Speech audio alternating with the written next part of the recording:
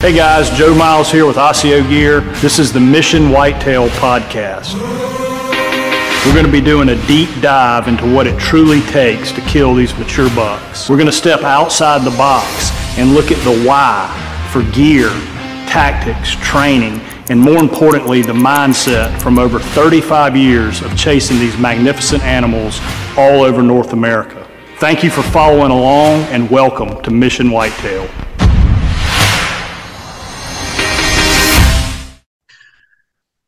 All right, guys, welcome back to Mission Whitetail. We got a really cool guest today. Justin and I have known each other kind of really through social media and bumped into each other kind of around the show circuit some.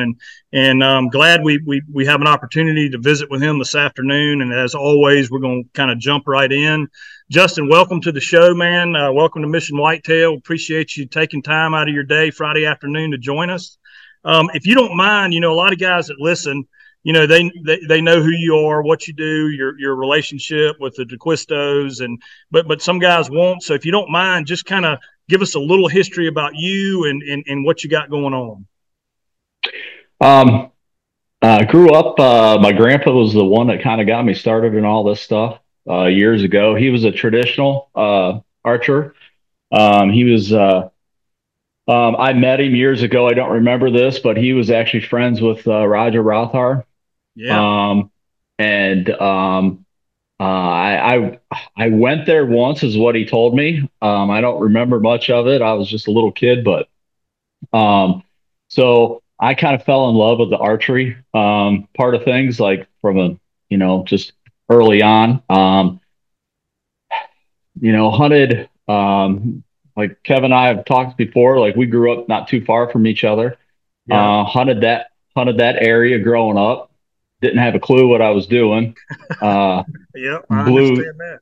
Tons of opportunities on big deer in my mind. They were probably not very big deer if I seen those deer today, to be honest with you. And kind of I struggled for a long time, especially through those teenage years.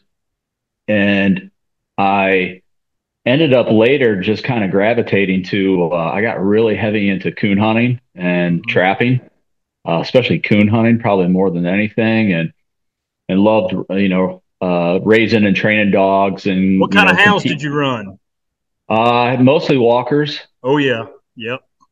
I've had an English, I've had black and tans, but the walkers are kind of what I really, really liked. Had quite a bit of success with that. Won a lot of big hunts when I was a kid. Actually took a 10-month-old pup to Walker Days in Kalamazoo, Michigan, and I was 17 years old, drove over there all by myself with that 10-month-old pup and almost won the whole thing. Wow. Yep. That's awesome. And just loved to coon hunt. That was my thing. And it was funny to think back on it now and all those early coon hunts and stuff. Man, I seen some giant bucks in November running dogs in the at night. I still to this day remember this giant non-typical walking right by me. I was standing in a bean field in November, and I remember thinking, man, and I got to get back in here tomorrow morning and see if I can't kill that thing with my bow. And never seen a deer. I just didn't know what I was doing, in those days. And then later, I kind of got out of it for a little bit. The bow hunting thing in those early 20s, and hunted here and there a little bit. Like 20, I don't know, 24, 23, somewhere along those lines, 25. I just went out one day. I missed it. I missed those times being in the woods and doing that. Just went out. A good friend of mine had said to me, he's an older guy, and I always hung around with a lot of older guys growing up and everything too. And he said to me one day, he said, I can't believe you don't bow hunt anymore. And I said, well, it's funny you say that because I've been thinking a lot about it and I really want to get back into it. And I think that weekend I went out and bought a bow. and got right back into it. And then shot some deer. And then I just said, man, I really want to I want to shoot a big buck. I want to I want to shoot a wall hanger. And I Yeah. was dead set on shooting something over 125 inches. And, and the year that I did that, I'd had a lone wolf climber that I bought from Andre. And it's how I met Andre, was at a trade show. And I bought this climber off of him. And that year, I was so determined that I went out and shot my first Pope and Young deer. I had a broken ankle Oh my. and a cast on, and I scouted this little flat and found these. I remember it was November 16th because I can remember every date I ever killed a deer, I think. And it was November 16th. I scouted out this little flat, and there's a great big opened up scrape up there. I went up there, had that climber on my back, on my crutches with my bow, and got up in that, climbed up in that tree, got like 10 foot up in that tree. And that deer, or a deer, it was a good buck. It came in there, and I'd shot that deer. And I had to call two buddies to come help me track him and get him out because I was on crutches, and got that deer out, and that was the first Pope and Young that I had ever killed. That's pretty And hardcore, man. Going in with a down tire, that makes it tough. Yeah, that's oh yeah, determination there. it was I was there was a really good buck over there that I'd seen a couple times, so that was the one I was really holding out for. This one came in, and I thought that he'd be over 125 inches, which he was just barely. And so it was funny because shortly after that, I started to shoot a few good ones here and there, and and and would talk to Andre here and there, and he was always, for whatever reason, he just took a liking to me, and I looked up to him, Sure. because I remember seeing those old ads of, the lone wolf ads of that black background and him with all those bucks like on the back of your wall right there. And I remember him sitting there, and I was like, I want to be that guy. I wouldn't say that to him now because I'm good friends with him, but Yeah, I understand. but You don't want to stroke that ego too much. no, his head explode. Yeah. And I just remember seeing that, and because I remember those old articles too with Miles Keller back in the day, and Miles had all those big giant bucks and everything, and Miles just looked like a badass standing there, with that scowl look on his face and all those giant deer, and I was That like, stocking man, cap. Yep. yep, That's it. and I just thought, man, I don't know, just something about that whole image of a bow hunter, like with the way Andre was, and Miles Keller and Roger Rothar and all those guys. I mean, I was like, man, I just wanted to kind of mimic that too and have those experiences like they have with all these big deer. And so it was, I don't know, a few years. I'd shot probably two or three good bucks, two Pope and Young class bucks. And Andre had said to me, I was talking to him on the phone, and he said, hey, we're going to start this show called Whitetail Addictions. And I'm like, oh, okay. And he was like, have you ever videoed your hunts? And I'm like, nope. He was like, well, if you want to be part of it, he was like, why don't you pick up a video camera? So I think it was a couple of days after that, I went out and bought a video camera and just started messing around, filming my hunts. Didn't have a clue what I was doing. And then him and Adam came up with the Lone Wolf Strong Arm camera arm shortly after that. So I started filming some of my hunts, and shot a couple. I shot two good bucks on video. I think this first or second year that I went out and started doing that.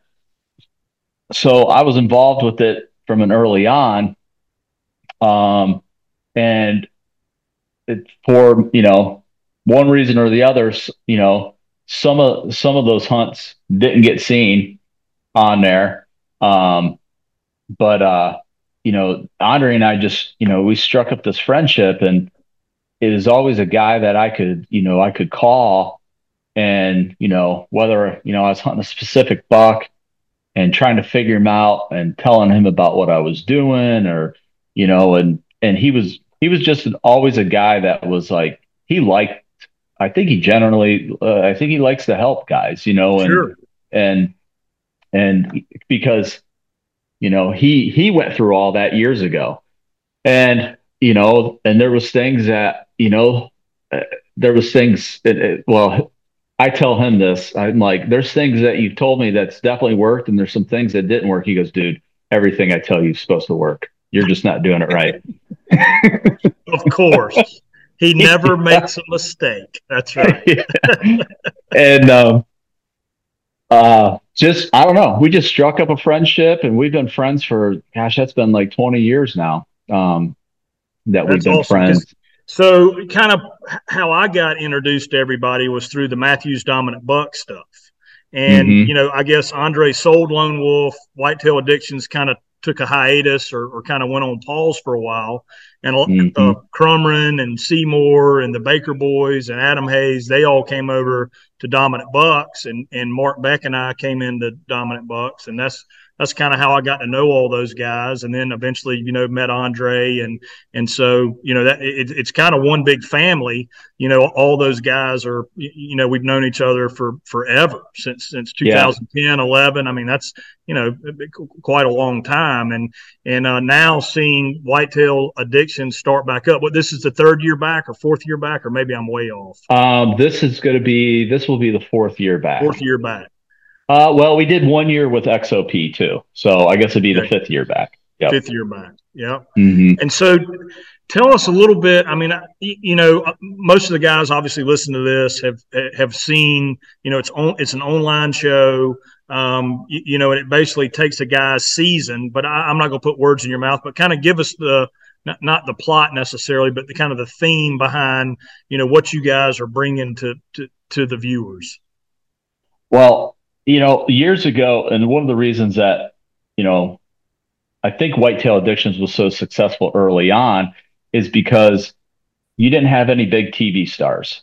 Uh, because all those guys that were part of the original and even up to today, um, a lot of them were like well-known guys, that were, I mean, and everybody's just working a regular job.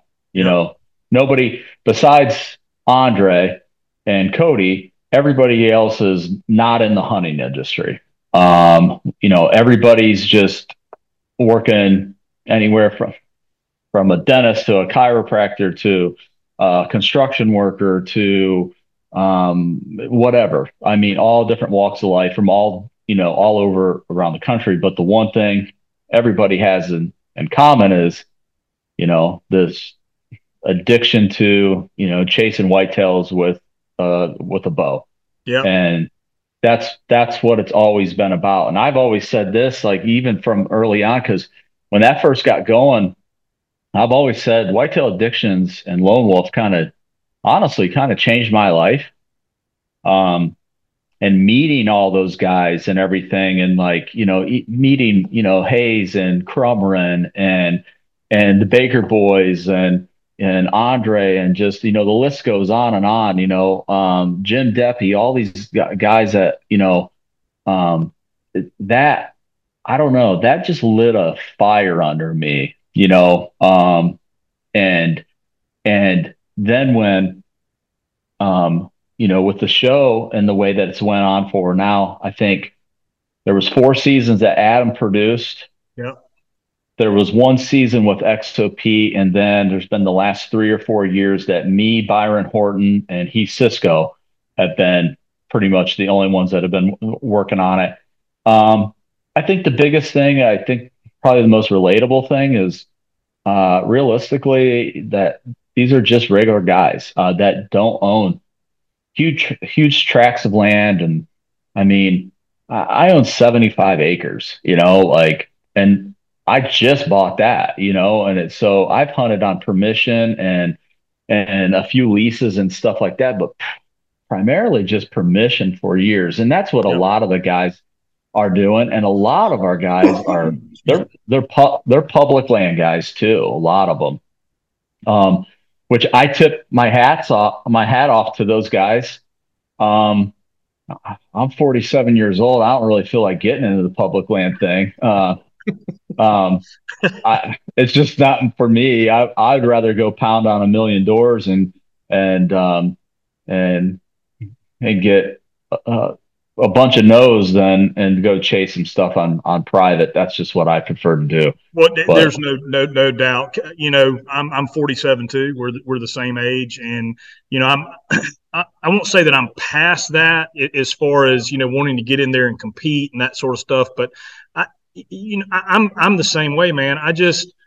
I want to have my own spot that I can mess up, that I can, get in there, learn the deer, and have him relaxed and do that. I mean, it's a badge and honor. These guys that go mm-hmm. into these public land tracts year in and year out and finally kill a deer. I guess I like to shoot them too much, because a lot of these guys will go, 3, 4, That's me 5 years without getting a deer and not to digress here a bunch, but there were some guys, as you well know, that were talking some nonsense about Don Higgins and Andre, and guys that were hunting these private farms and that sort of stuff. And it's a simple reason for that. The reason too. for that is because they're going after the 1% of whitetails on the planet. If those deer lived on public land, don't think for a minute that those guys couldn't figure out how to get it done on public. They just happen to want a caliber of deer that they want to play with and hunt that are you're more than likely, and I think everybody would agree with this, you're more likely going to find that caliber buck on a private, out of the way place. And it's just, I think a lot of that too, to your point, is like it's where they're at in their whitetail journey or whatever you want to call it. If you look back at Mark Drury and Don Higgins and Andre, they all hunted public. 100%.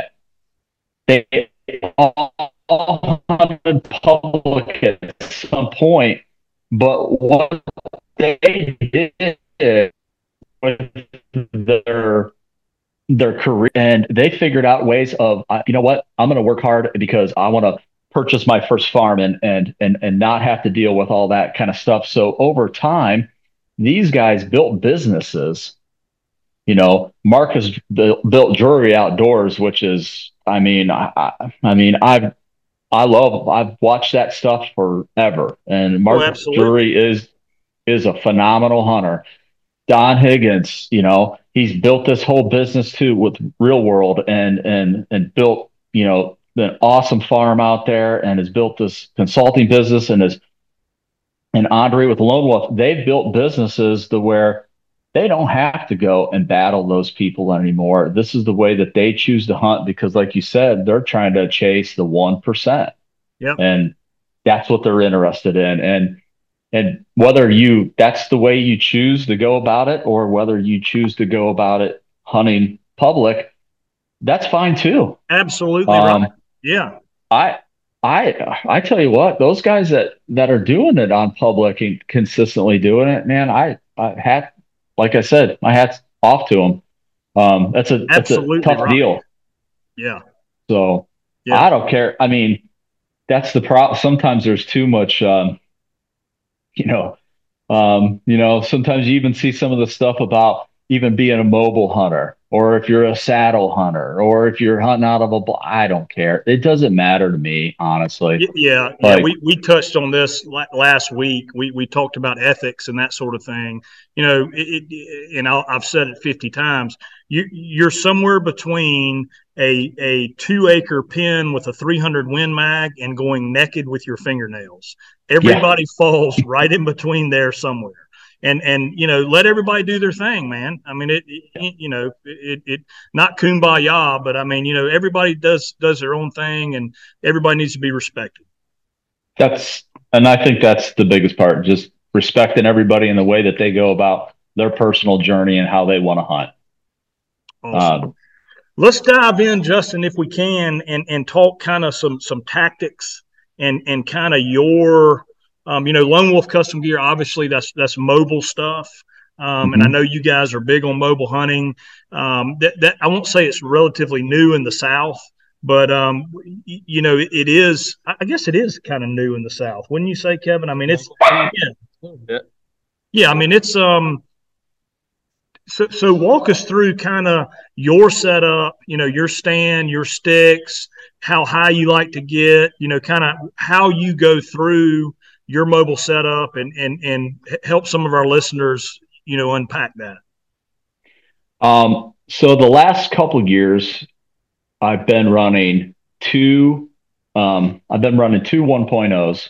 I personally prefer the 1.0.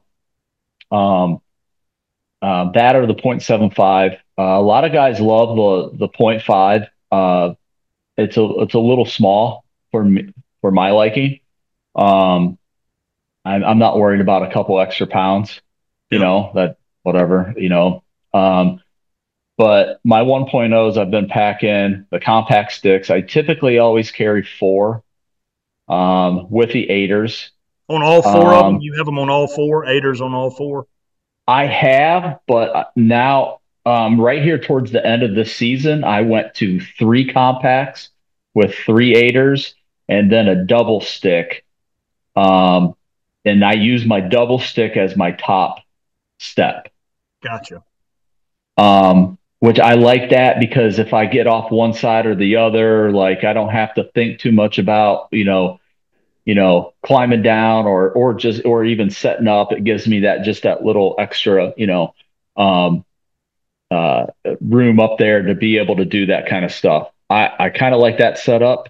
Um, I, but I typically run three stands. I always have Yep. three mobile setups in my truck.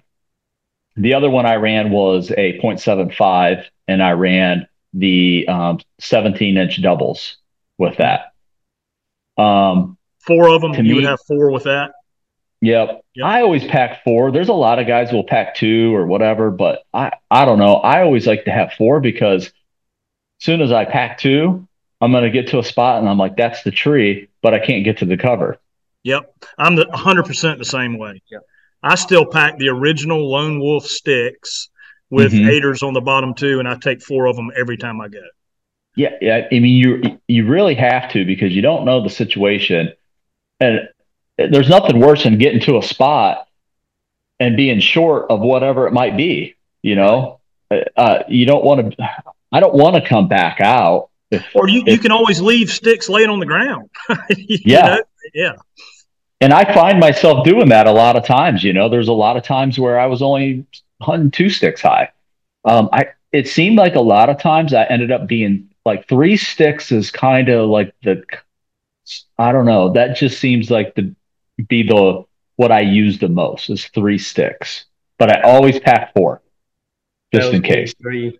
Kevin's saying the same thing. I know you can't hear him, guys. We're having a little bit of audio issues, so I'm kind of having to talk for Kevin. But Kevin mobile hunts a ton. He's a saddle guy. He's a compact lone wolf guy, and he's the same way. He runs three sticks with eighters, and he's agreeing with you. Yeah. Yeah, I think that's the it's it's it's kind of been what's worked for me anyway. Yeah. Um, but it is nice with all the accessories. I was actually complaining to Andre not too long ago about the fact of why did you not come out with this shit long time ago? So, Yes. like even from the old Lone Wolf stuff, where we used to have this much sticks hanging off the back of our, you know, our stands, and then we'd have our backpack on one side of that, and then you got your bow, and like now with this whole shelf system, and then being able to pack that thing, and then with the sticks, how tight that they set up against the stand, there's no other. I don't think there's any other stand on the market that is that packable. No, we will stand on the highest mountain and preach the best mobile setup for a lock on type stand is the Lone Wolf Custom Gear. There's no question about it. I mean it is the ingenuity that went into that it's amazing what he's able to do. He and I were actually kind of poking fun at each other the other day on a mobile. What was it? Mobile Hunter something. Zach had posted a question on there about fixed blade broadheads and what you like and don't like, and I got on there and they wanted I'll to have know. to look at this. Yeah. And so I said, Andre, the ultimate fixed blade would be 2 inches wide, as quiet as a mechanical, and as accurate as a field point or something like that. I don't remember exactly. And he came on and said, I'm not a miracle worker. He said, what I'm really trying to figure out is how to build a mechanical that won't wound animals. He said, that ought to stir the pot up pretty good. Because, I'm a mechanical guy, obviously. And Oh, yeah. forever. So, and so, of course, I had to fire back and say, well, if I thought anybody was up for the task, it would be you. Oh, yeah. I'm sure he's all over that because, well, Heath Cisco's he's a Rage Trypan guy, Me too, 100%. baby. Yeah. And it's so funny because there's times when the three of us are together and broadheads get brought up, and I just go like this. I'm like, see how this goes for a little bit. Get your popcorn out and get ready for the show. And so, and it never gets, Andre's got his views on it and he's got his views on it, but I'm kind of on both sides of that, honestly, because I've shot quite a few deer with the Rage Trypan. And because Heath is kind of, you know, um, we I always aim last rib. I don't Yeah. try to shoot I don't try to shoot a crease or anything like that. If you hit anything with that Trypan, man, it just puts an ungodly hole in them. It is wicked, wicked, wicked. Yeah, but I've shot a lot of deer too with fixed heads too, Yep. and I will say that head that he's got, that thing does fly nice out to 60, 70 yards for a fixed head. Do you guys have any of those? No, not yet. Are y'all going to ATA? Are y'all going to have a booth at ATA this year? Not No, we're not going to go. No, I was hoping I was going to see him up there, but no, I'm sure we'll get some this summer and play around with them because we love to test stuff. Kevin and I Yep. are constantly testing different broadheads, different arrows, different bows. I mean, we kind of geek out about that stuff. It gives us something to do a lot during the off season. So it's yeah, I want to shoot them. I'd love to shoot them. I'll get you some. Cool. Yep, because I know you guys do all that testing and stuff like that, so I'd like to get some of your guys' hands and just see what you guys think of them. Yeah, absolutely. We'll throw them in there, shoot some iron wheels against them, and explain the difference in the 3 blade versus the 2 blade, and the chunk cut versus the slice cut. We can do all that. That'd be Yeah, awesome. I've watched all that stuff that you guys put together. It's good. It is backyard. It's backyard stuff. It's not in some scientific lab, but Yeah. yeah, it's redneckery, as Kevin said. But hey, that's all right. They're doing rocket surgery. Yeah, right. Did you hear him? Yeah, I did. I can hear you now. Oh, you can hear you. Oh, good. Rocket surgery. Yeah, I can hear you. All right, while we're talking about broadheads, let's go into kind of your bow setup site, and you can be as general about this or as specific as you want. Just kind of what you run from we talked about your stand, your mobile setup, and a lot of guys are interested, with successful hunters, what their bow setup, arrow setup is. So just walk us through that a little bit, if you will. Well, it's funny because this year I had I had a bunch of mishaps with my whole setups this year. But so I run a spot hog, single pin, dial pin, and I shoot the Lone Wolf Lobo. Yep. I've shot that for probably the last 3 or 4 years. We did that with Darton, and then Darton sold to Black Eagle. So we're not making that bow anymore. I shoot 70 pounds, 100 grain broadheads. I was shot the new Exodus arrows this year. And I liked them. I pretty good. I'm not a real techie guy when it comes to bow setups and all that kind of stuff. I got a good friend that owns an archery shop, and he kind of guides me through more of that than, um, um, but I, I've been shooting that setup for 4 years now. I think I've killed, I don't know, $6 or something with that bow. Good Um, deal. but it's worked. But I tell you what, I went through a hell of a time this year. Last year, went on my first elk hunt, and not ever elk hunting before. I honestly didn't kind of know what to expect, other than what you see on TV and stuff like that. So I thought, man, I don't want to get in the spot. I shot a single pin, dialed a single pin for the last probably 10 years. So last year decided to put a five pin sight on my bow.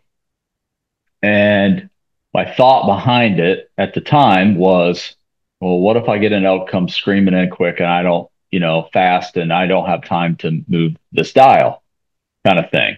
Where typically when I'm whitetail hunting, I don't know, that doesn't ever seem to be a problem. Then there's a lot of times I never move it at all, you Yep. know.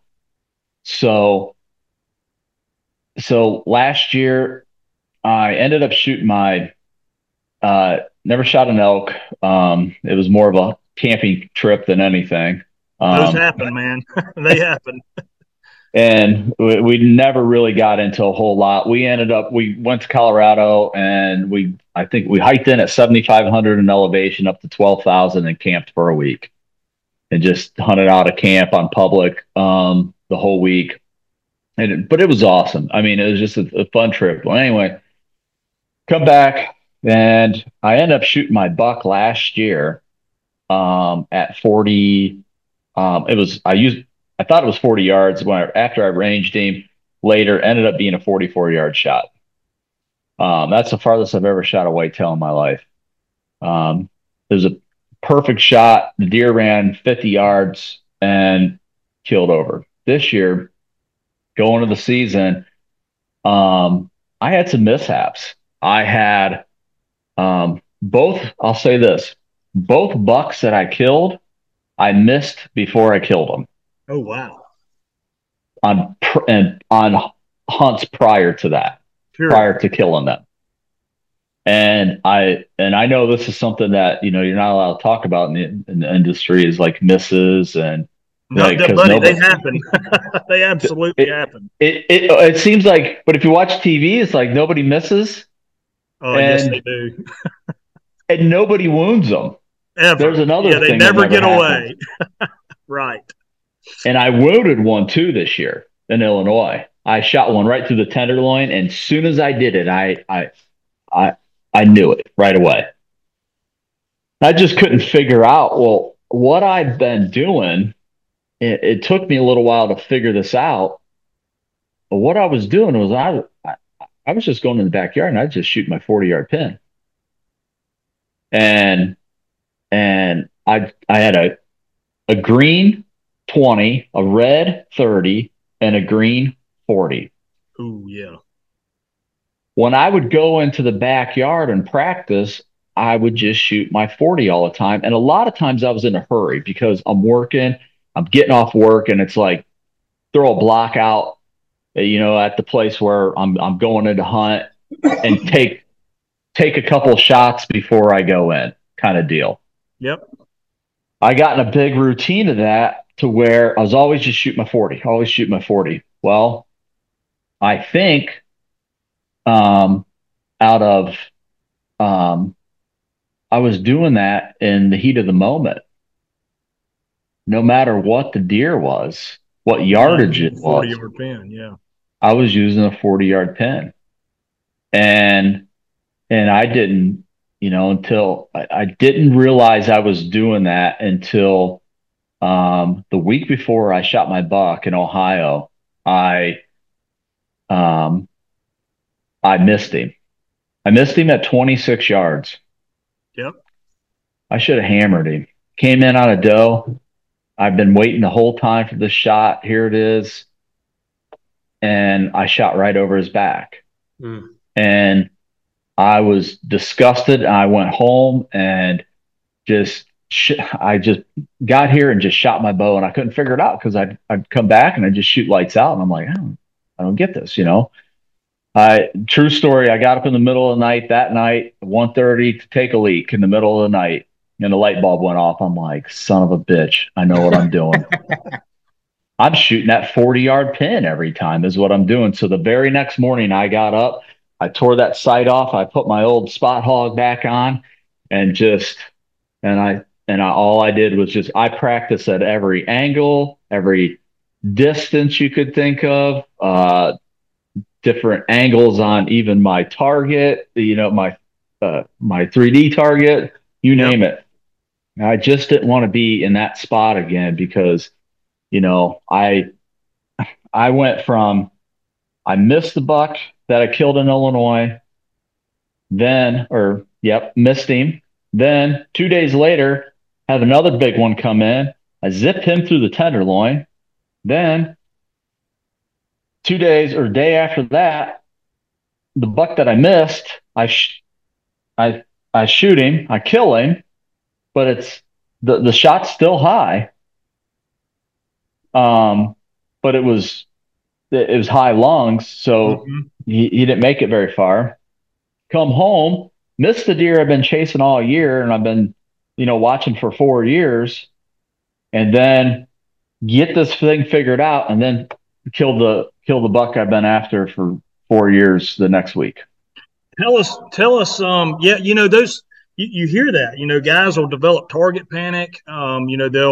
They'll just get the yips, they'll touch their release off early, and that's part of bow hunting. If you do it long enough. Yeah.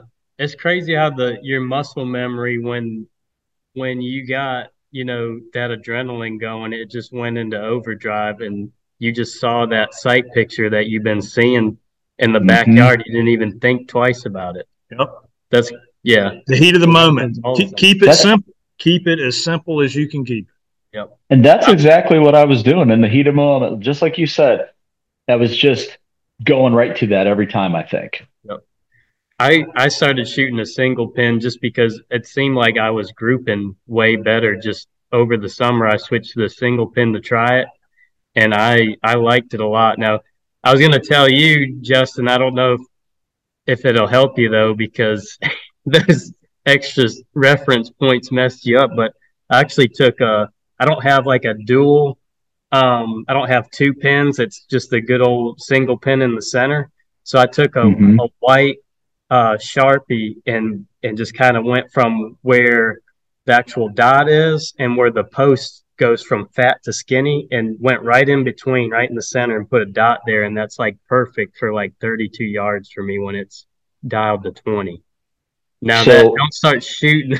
Don't start shooting with that. I'm not doing that ever again. I'm just going to leave it the way it is. Single pin, brother. Stick with the single pin. Yeah. I was about to jump off a bridge this year with all my mishaps. But now this deer, I saw the picture of it. I read a little bit of the story. Walk us through that, because this buck is one that you've known about. He's ancient. And you got him killed. Tell us a little bit about that. So in 2019, I got some trail cam video clips of this deer that he looked like a 2.5 or 3.5-year-old buck. I kind of thought he was 2.5 because I'm talking he had a little tiny body on him, but he had 17 points, and he reminded me of a buck years ago that it was either Gene or Barry Wenzel that they killed in Iowa, and they called him Woody. Okay. And I think it was Gene that killed that buck. And Gene named that buck Woody because he said, every time I seen the buck, he gave me a Woody. And that's a true story. Well, I've seen him say that before. Well, there's a lot of them behind me right here that should have been named Woody. Normally when I hear these stories, that happens a little bit. Yes.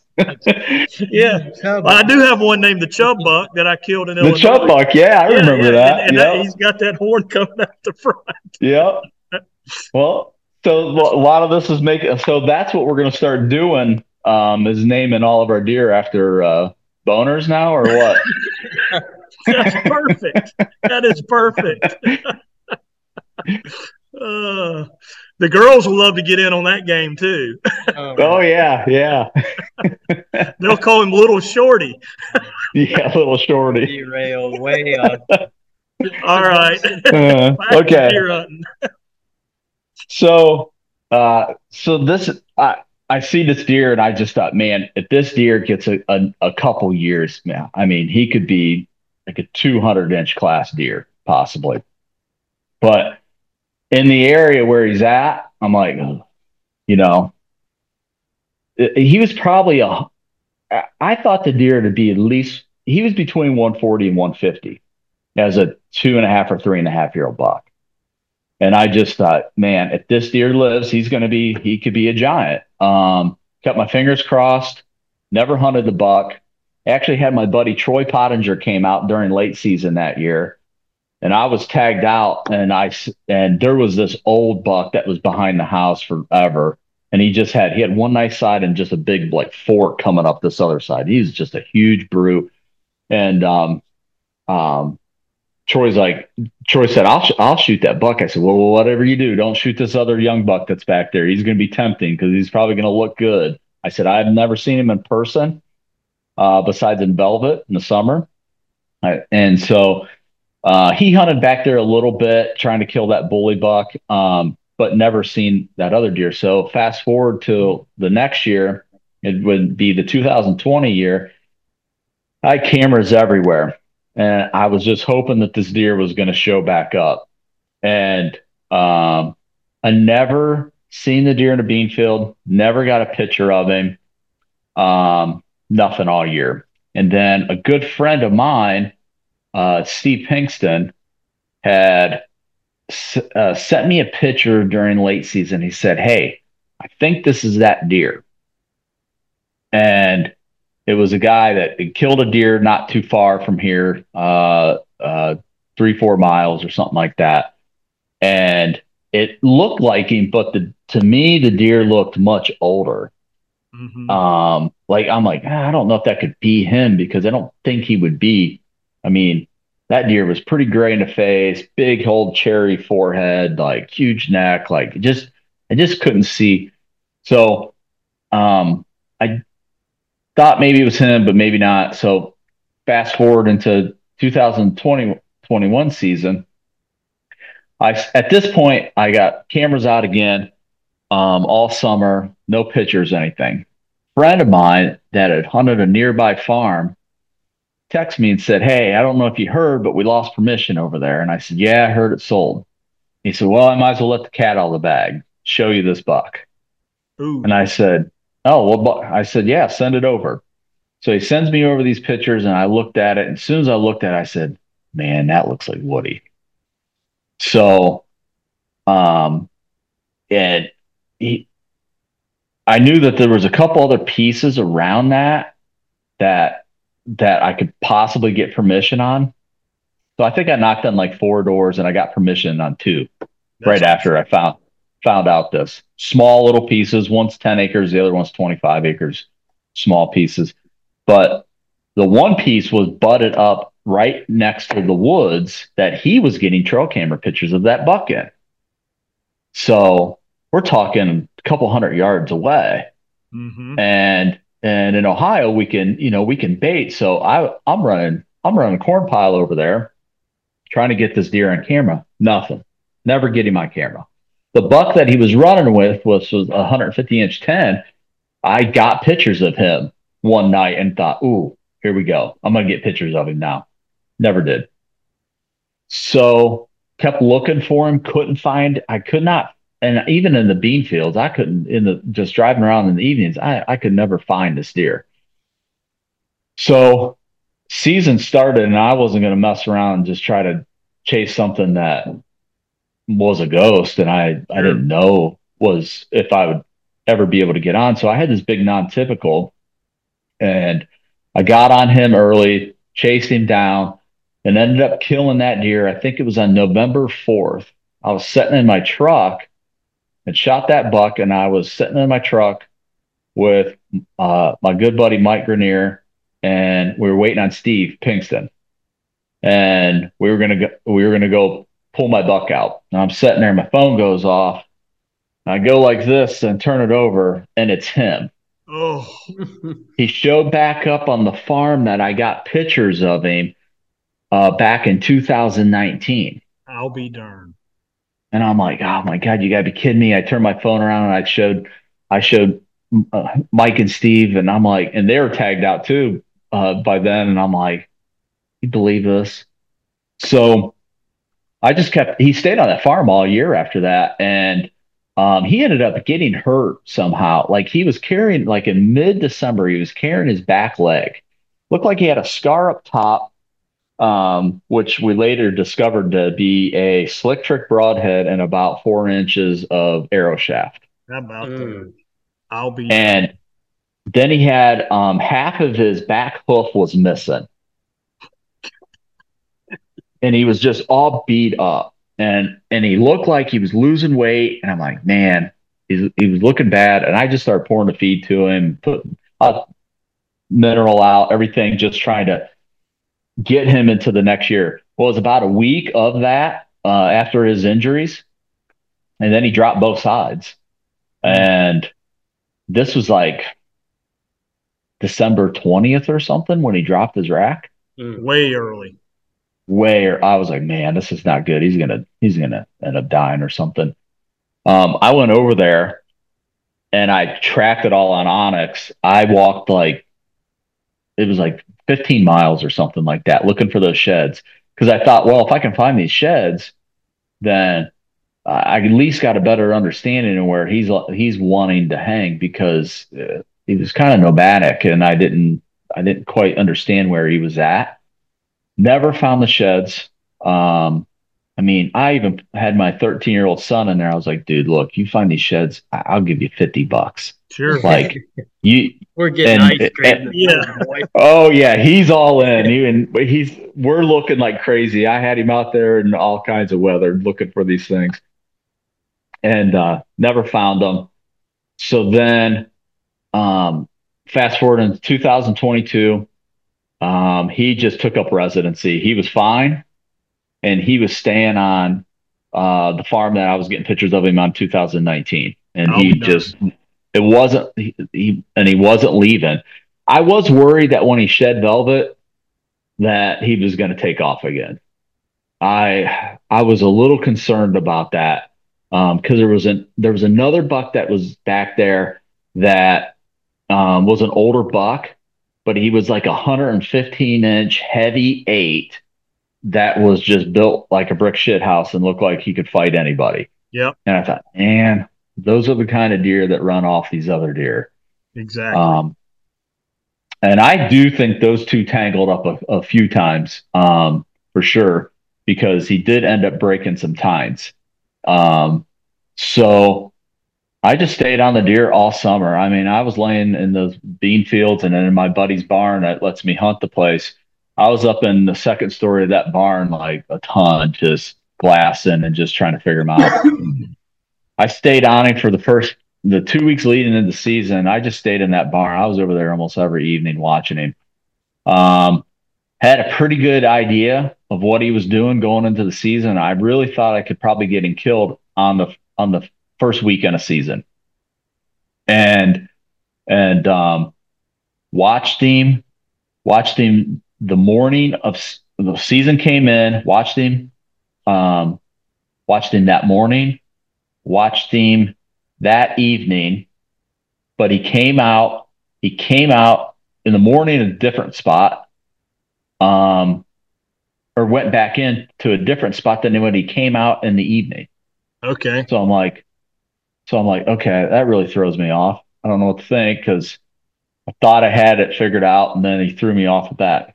Then the second morning of season, I thought, I'm going to treat this like a turkey hunt. And if I can put him to bed, then I got him. And I didn't see him. So I thought, crap. But I had a good idea, and I had a safe play of where he was wanting to cross this bean field and this waterway all the time.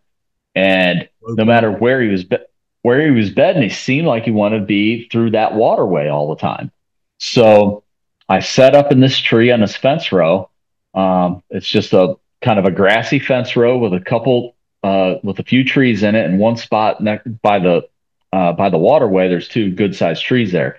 So I set up in there. He comes out that night, and he is coming on a string to me. And I thought, man, this is going to happen. He gets all the way to my right, angling in, and where he's going to cross it's going to give me like a 25 yard shot.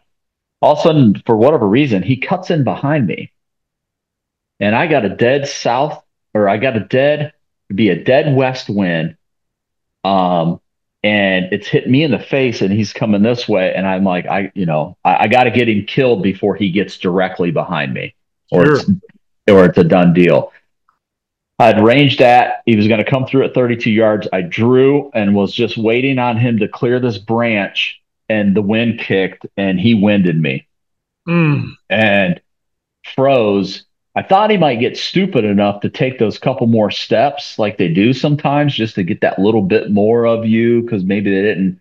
I smelt something, but I'm not quite sure, kind of thing.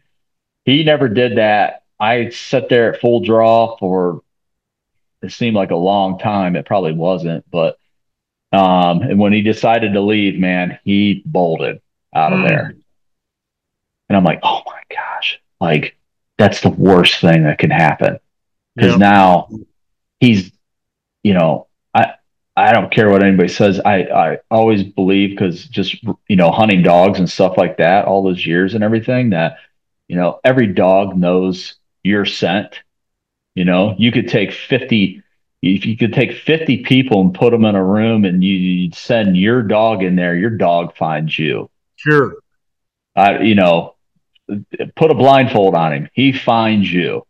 Well, now he's got my scent, and knows that he's being hunted. So I was like, I was really frustrated with that whole situation. Like, you go home and you sit there and think, like, I should have not hunted. I should have just waited. I was being too impatient. I got all season, and now this has happened. So, bounced around, still getting pictures of him. He'd disappear from time to time. I bounced around. I'd see him here. I'd see him there. Or wherever I went, he came out the other end, and one morning I had a good idea based off of, I set up in that barn and had seen him do something. And I thought, you know what? I don't hunt a lot of mornings in October until later. And I thought, you know what? I'm going to try it, because I think I know what he's going to do. I had him coming right in to me that morning, and I knew my buddy was going to start putting lime on those fields before too long. But that morning, I had that deer coming right in, and the trail I think he was going to take was going to give me like a 15-yard shot. And they started pulling in that morning with big old liquid lime trucks and blew him off that field. Oh, no. And for 3 days straight after that, they just put lime on those fields for 3 days. It was just non-stop. And I was like just pulling my freaking hair out. And but what are you gonna do? There's nothing you can do. Yeah. Yeah. It. So I I had a bunch of other shit go on too, where like I had neighbors riding a four-wheeler across the field at prime time. I had, there's a lot of development going on there. The surveyors coming over on our side over there. Just a bunch of variables. Like I'm so frustrated with it. So I took off. Yeah. I took off out of frustration, went to Illinois, because I was like, I got to just get away from this place for a while. Sure. Because it's mentally messing with me. Yeah. And went to Illinois, went out there, hunted for, I don't know, 2, 3, 4 days. And it was hot. The rut, it was hot, man. The first 7 days were awful. Yes. and it was just nothing. It was like a ghost town. And um, me and Heath Cisco went out there, and we had numerous sets where we got skunked Mm-hmm. on ground that you see a lot of deer on. And so came back, got back on him for a little bit, but he would end up going over to a piece that my buddy was hunting, and he would get pictures of him once in a while. Mm. And he even had a conversation. We even had a conversation. He said, "Hey, I want to talk to you about something." And I said, "I already know what you're going to say. And if he gets in front of you, shoot him." Sure. I can't. I mean, if he It's a comes on wild you, deer. Yeah, it's a wild deer. Yeah. there's nothing I can do about that. Like, and you're crazy if you don't shoot that buck. I'll just say Yep. that. Thank God he got tagged out. Oof. Yep. So he killed a really good one. And um, so I didn't have that so much to worry about anymore. And so then shortly after that liquid lime and all that stuff went on, my farmer turned those fields over and plowed all of that. And it was, there's nothing there to eat at that point. So the deer wasn't staying on me very much. I knew I had to start thinking a little bit outside the box of like, I need to get some more access and because the deer, um, he was bouncing around and wasn't staying in there that much. So I started knocking on some doors. Got a really hard no one day. Got kind of cussed out. Like the girls Kevin used to date. You get a lot of hard no's. I got him a couple hard yeses.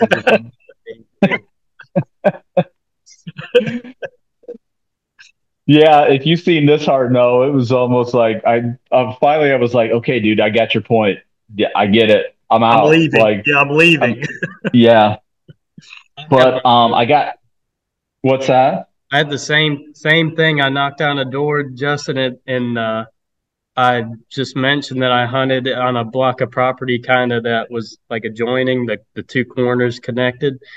And the lady looked at me like I had a freaking dick growing out of my forehead or something. And she's like, no, we don't allow hunting here. We don't hunt around here. And as I'm pulling out of their kind of like roundabout driveway, there's like stacks of freaking corn right next to their driveway or next to their barn, and they don't have any livestock there. I'm like, what are you doing with that? Oh, Unless you're really? just making them your pets in the backyard, maybe. But I was like, y'all are definitely hunting back here. Oh, yeah. Anyway, sorry. No, He no, ran you no. off. That guy ran me off. Well, so I got permission from, uh, I got one for sure permission, written permission. The other one was, hey, I got to talk to my wife, kind of deal, whatever. Like, and then he ended up calling me that night and was like, yeah, we're good with it. I was like, okay, cool. I'll stop over tomorrow and pick up my slip. So, um, I get over there and I do some poking around. I just find massive rubs. And I mean, just my gut feeling of where I thought maybe he might be hanging. I was like, either this is him or another really good deer. I mean, because they were as big around as my thigh. Yeah. And I was like, oh, so I think it was the first or second sit I had over there seeing him. Oh wow. He came That's out of awesome. Yeah, and he came out of a thicket, and he was running around frantically like he lost a doe or something. But he was all the way over on the neighbor's property over there, so there was nothing I could do about it. And then I didn't see him for a little bit, and then our youth gun season came in, and I was getting down one evening, and the youth gun season was going on, and I had right as I was getting down, and I mean, I'm talking like it was too dark for me to see a pin, but they were shooting guns Oh over there. wow. Dad gum. Yeah. So, and as soon as I heard that, I was like, oh my gosh. I'm like, that's what you think. Yeah, Out of they all the shot. deer running around, they shot him. Mm-hmm. So I drove the block and come around the block, and there's a vehicle parked in my buddy's field over there. And I thought, what the heck is this? So Well, ended up checking out all right, and they had permission. They just parked over there on his side of it or whatever because I called him and he went down there and then it was all good. But the grandfather said, "Yeah, my granddaughter shot a big buck tonight." And he called me and said, "Yeah, he said his granddaughter shot a big buck." I'm like, "Oh my gosh." I'm like, Of all the things. so for 4 or 5 days, he disappeared on my cameras because I started getting pictures of him over there and he disappeared. And I was like, yep. And I was searching the internet and talking to everybody I know around this area. I just wanted a pitch, I just wanted a picture Sure. just to confirm it. So then I wake up one morning, boom, he's back on my cameras again. I'm like, oh, okay, back in the game. What a relief. And I get on him immediately. And the first night that I go back in there, he comes out on a doe and follows her all around the field and they work their way all the way up to me. I was 2 sticks high in an old ash tree and just sitting in the crotch. I couldn't get any higher than that because then it silhouetted me. Yep. So I had to set low. They come all the way in and um and I had one opening and he started to follow her and I drew. He heard me draw and he looked right up at me. And maybe between me putting the wrong pin on the deer this year, maybe a little bit of panic, like, got to get that shot off kind of thing. I shot right over his back and missed him. So, I was so disgusted with myself after. I was like, you wait all that time. Oh man, yeah. So about a week later, I quit getting pictures of him. About a week later, my buddy that owns the big farm calls me it was on the 28th of November, calls me and says, "Hey, somebody just hit a deer in front of my house." I think it was a buck. And I was like, "Are you kidding me?" I said, "Hold on, I'm coming over." So I go over there and somebody hit a deer. Talked to the guy. I said, was it a buck or doe? And he was like, it was a buck. And he's filling out some information on his truck, and his truck's all smashed up on the front. And I said, was it a big buck? He's like, well, I'm not a deer hunter. He was like, looked like a big one to me. So you know how that could go. I'm like, Yeah, exactly. Great. Who knows? So me and my buddy drive around and we're looking all over in the fields and stuff, trying to find this buck. And in my head, I'm just like, it's Woody, guaranteed it's Woody. 100%. That's where I always tend to go. I tend to go to the worst side of things. And we looked, and then the state highway patrolman came out and he looked with us too. Nothing. So the next morning, I'm on my way I'm getting ready and I'm heading out the door in the morning. And I typically, and you guys probably do the same thing, I check my cell cams every morning. Mm-hmm. I mean, if I'm after a big deer, it is like, that's all I want. Yep. And that's the first thing I do. And I was on work calls, like, because I got crews that start at 6 a.m. And so I'm on the phone calls and then I'm like, okay, I got to go because I got to take a shower kind of thing. So I take a shower, jump in my truck, and I'm like, I'm going to drive back there and just see if I can see this deer laying in the field. So I pull back in there and I'm looking around with my binoculars and I see a deer laying next to the tree that I almost shot Woody out of on the second night of season.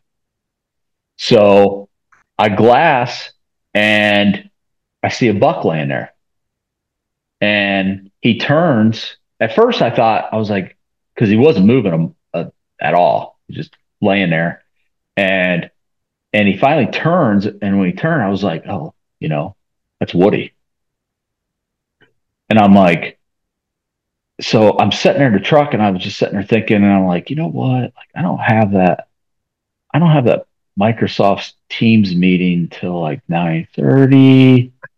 got my bow back here. Like, so I backed down. I had a wind. The fence row ran east to west, and I was to the east of him. Threw my stuff on and had a wind that was blowing out into the field, which was just perfect for me. So I just started creeping up on him, and I was like, you know what? Either I'm gonna screw it up and I'm gonna blow him back across the road where he's probably more killable anyways, or I'm gonna get shot. Yep. So what do I have to lose? So I started creeping, and I'd glass, I'd range him, and I've never shot a deer off the ground in my life ever. And so I just kept working and working it, and about 60 or 70 yards into the crawl, like I noticed he was with a doe. I Ooh, was like, yeah. oh, I said that's why I was there. Because how many times have you seen a big buck in the middle of the rut in a weird place with a doe? All the time. Yep. So I'm like, that's it. So, and so they were both looking west, and I'm coming from the east and coming up. And I got to like 28 yards, and I was like, man, I felt like I couldn't go any farther without getting nailed.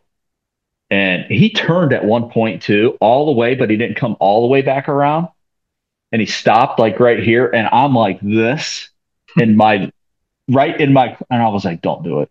Don't do it. Don't come all the way around that head. And he didn't. He looked back at her, and I get up there, and it's weird because I've never shot a deer laying down. So I was like, man, where do I place the arrow? Because it's a weird angle. Yep. And so, and here's the other funny thing: the branches that I trimmed from that tree that I sat in back in earlier in October were covering, like he was laying up against them on the ground. Insult to injury. Yeah. So I had to kind of like move myself around to get, to get that shot at him. And when I shot, I mean, he jumped up, and him and that doe both jumped up and took off and and and ran over into another little section. And I knew he was done then. Yep. So I I got back to the truck. Um, and now I've ruined my work pants. They're done. Um, and I get back to the truck. I'm like, oh shit, I got this meeting here in a little bit, kind of thing. So I'm like, I'll give him some time, whatever, and I'll go to this meeting. This will keep me not going to look for him and Right. going. So in this meeting, it's funny because my boss started busting my chops like in this meeting because one of the contractors had said something about needing something. And my boss started busting my chops. He's like, "Well, Justin probably get that for you, but he's always deer hunting." So, and Oof. he said he's not a very good hunter, so he hasn't got his deer yet this year. So, and he just, him and I are real good friends. Right. And so I was like, well, it's funny you say that because I just shot him this morning, and so we were kind of laughing about that. Went and found him and ran, 150 yards, Oh man. Celebration began. yeah, here he is. Oh yeah. Oh man. Guys, it's going to be worth coming to YouTube and looking at the very end if you want to see this buck. He is absolutely gorgeous. Man, that's He's awesome. got a he's got a broken G3 over here, and he had a big inner point right here that was about that tall. Oh man. That was there, and then this sticker here too was like this, and he broke that too. That's a heck of But a buck, man. Congratulations. yeah, it's funny too because the deer for his age class and all that, and it's funny. He's got really short beams. Does he His really? beams, yeah, his beams are only 23. That's not super short, but I mean I've actually on some of the really older 8.5, 9.5-year-old bucks I've shot, they tend to keep carrying that mass, but those beams, sometimes their beams do seem to shrink. It's kind of weird.